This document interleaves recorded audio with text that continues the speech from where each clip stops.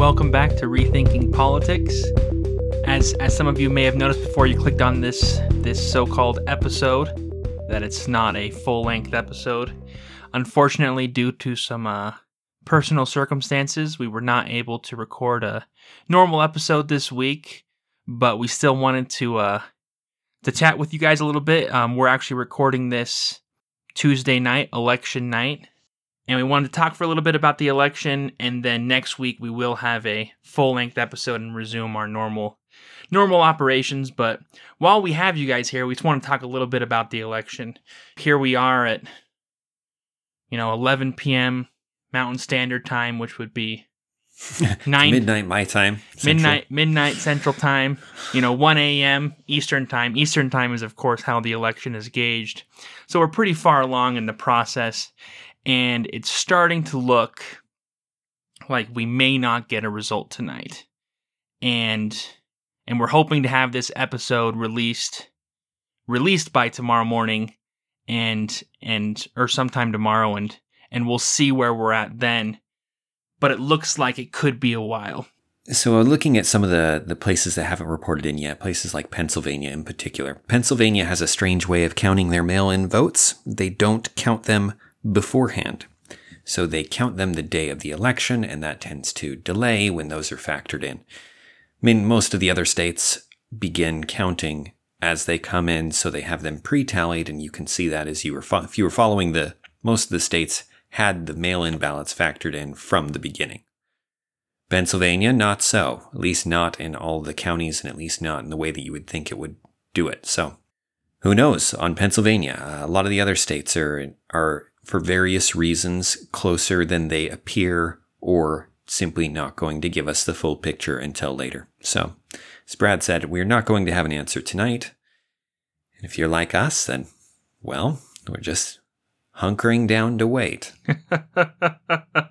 Yeah, I was telling Dan that as we were coming up to election night, we were ready to celebrate along with everyone else, but for slightly different reasons than Biden or Trump might be ready to celebrate, because we're ready to celebrate the fact that the election is over, a new president has been chosen, and we can all move on a little bit. Yeah, and, one way or another. One way or another. Our biggest concern is not that Biden or Trump win. Our biggest concern is that we can all move on. So for us, obviously, a drawn-out election process is not ideal. Unfortunately, drawn-out election processes happen. I mean, this is not the first time that the process takes a little bit longer. I mean, even in recent history, Bush versus Gore in 2000 was more than just a drawn-out vote. It was a contested vote that eventually needed the Supreme Court's ruling in early December to decide the election, which is crazy. I mean, I was pretty young at the time, so I didn't appreciate the full seriousness. How odd that is. Yeah, the full seriousness of the situation, and how painful I'm sure it was for the Democrats in 2000 to have the Supreme Court say, no, for these and these specific reasons, there's not going to be a recount in Florida, and it's just over. Bush is the president. That sounds like, people talk about a lack of faith in the election process and about lack of a mandate of the people for the president. 2000 is definitely a year for that, where it's rough. And and this year may be like that, not in terms of the Supreme Court getting involved, but in terms of how people feel after the election is over. And during this waiting period, there's going to be a little bit of loss of faith. There's going to be some frustration. And that sucks, but maybe we can channel that frustration, that loss of faith, into reevaluating some of these systems. We've talked about third-party voting. We've talked about ranked voting and some of the other things we can do to make some systemic changes. We've talked about balance of powers. And as you're sitting here waiting for these electoral votes to be tallied, for this one man to run the country, you have time to listen to those episodes and to reevaluate some of these practices that have become so commonplace now. Right, in the hopes that long-term changes could be made beyond what is going to happen probably in this election one way or another. One way or another. A few observations that we can draw some conclusions about tonight is that polling is as erroneous as it seemed last election. There are many places where the votes have come out far outside of the margin of error of the polls that were conducted there even recently, which I don't know what to say about that. Either polling is harder for some reason than it's been in the past, or people are using it to show things that are not accurate, which is fairly easy to do. If that's what you want to do, if what you want to do is get a poll that shows what you think it should show. Yeah, it's very easy to do. It's very easy to do by how you phrase the questions, how in your selection process. There's so many different ways to influence a poll, which is why when people talk about studies, that are used for various things, they always talk about what kind of study it was. Was it a double-blind study? Yeah. Were these other criteria met? Because those criteria make a very big difference. Because even when you meet all those criteria, as Dan said, you can still have a bad study or a bad poll, which is definitely the case. Even those polls that are being conducted by parties, by individuals, by groups who are just trying to find out the facts, it doesn't mean they actually are going to find out the facts. And we see that with polling on a regular basis when it comes to presidential elections, and we're definitely seeing it this time for sure. Yeah, for sure. There are states where even after a generous margin of error of like 6 points, the polls are still off significantly, which is huge, and that signals a very unsure future for polling after this election and last election, where they were way off too. Where they were way off, and maybe it's they're not able to reach people in the same way. Maybe there's some sociological reason for it. The change from calling hardwired phones or something. I don't know. Yeah, I honestly have no idea what it is, and it'll be worth right. Other than to say that clearly there's a problem. Yeah. Yeah. Clearly there's a disconnect here, and what caused that disconnect is unknown, but doesn't change the reality of it for sure. Absolutely. The other thing I'm really excited to see is the demographics as we get more exit polling and see exactly who's voting for who where.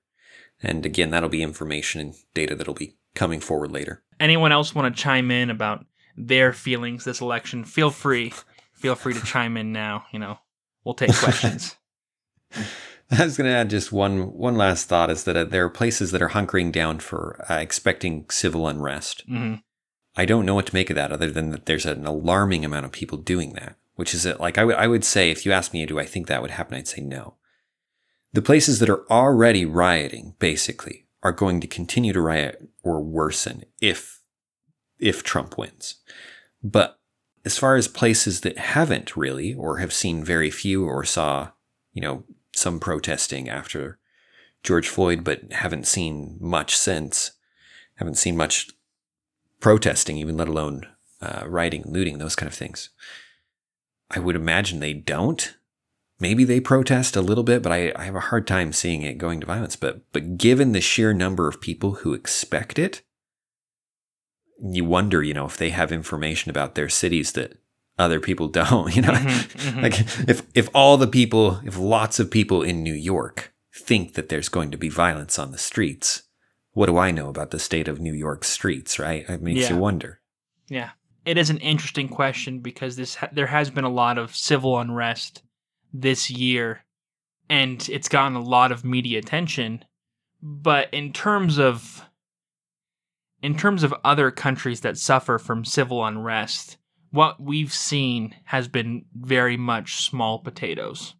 Yeah. We have seen is often protesting that does turn violent or does turn to rioting, but on relatively minor scales.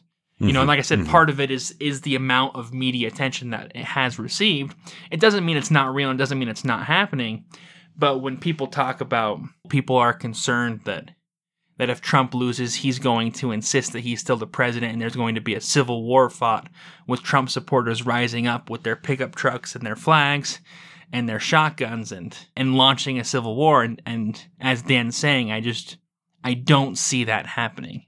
I agree with Dan that either of those presidents winning, there's going to be people who are angry, and they're going to express that anger in different ways. And probably some of them are going to be violent about it because there's over 300 million people here. And so it's just a matter of probabilities, you know. When you have that many people, most things are going to get done by at least one person, you know? Yeah. Yeah, whoever ends up being president, it's also worth noting that they're going to, it appears at this point that they will have a House and a Senate of opposite parties, which means that whoever is president is not getting free reign for their, with their party. Yeah, they're going to have a little bit of a locked Congress.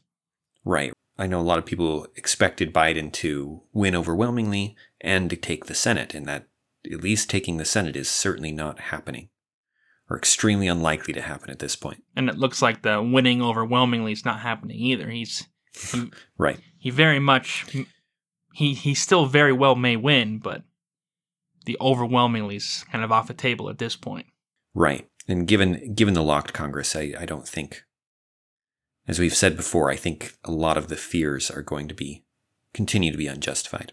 Mm-hmm. Absolutely. That's I think the point that we're really trying to make here is as we sit down and wait, don't let that build your fear into a crescendo of what eventually will happen. It's just going to be okay. It really is. If you live in a large city, there may be a little bit of unrest. There may be some protesting. And you know what? And preparing for that in a safe manner is not the worst idea. But that's far from the fear of a civil war or massive rioting nationwide. I don't think is a realistic fear. I think, you know what? I think this is going to work out. I think this country's made it through some ugly, ugly elections without it turning violent, and I think we're going to see that again. And we look forward to the election being over. You know, hopefully by the time we release this episode, you know, a winner has been announced and we can all go from there. And if not, we will wait patiently and move on. Till we get the opportunity to speak to you at length. Yep, we will definitely have a full episode for you next week, so look forward to that, and we will talk to you guys later.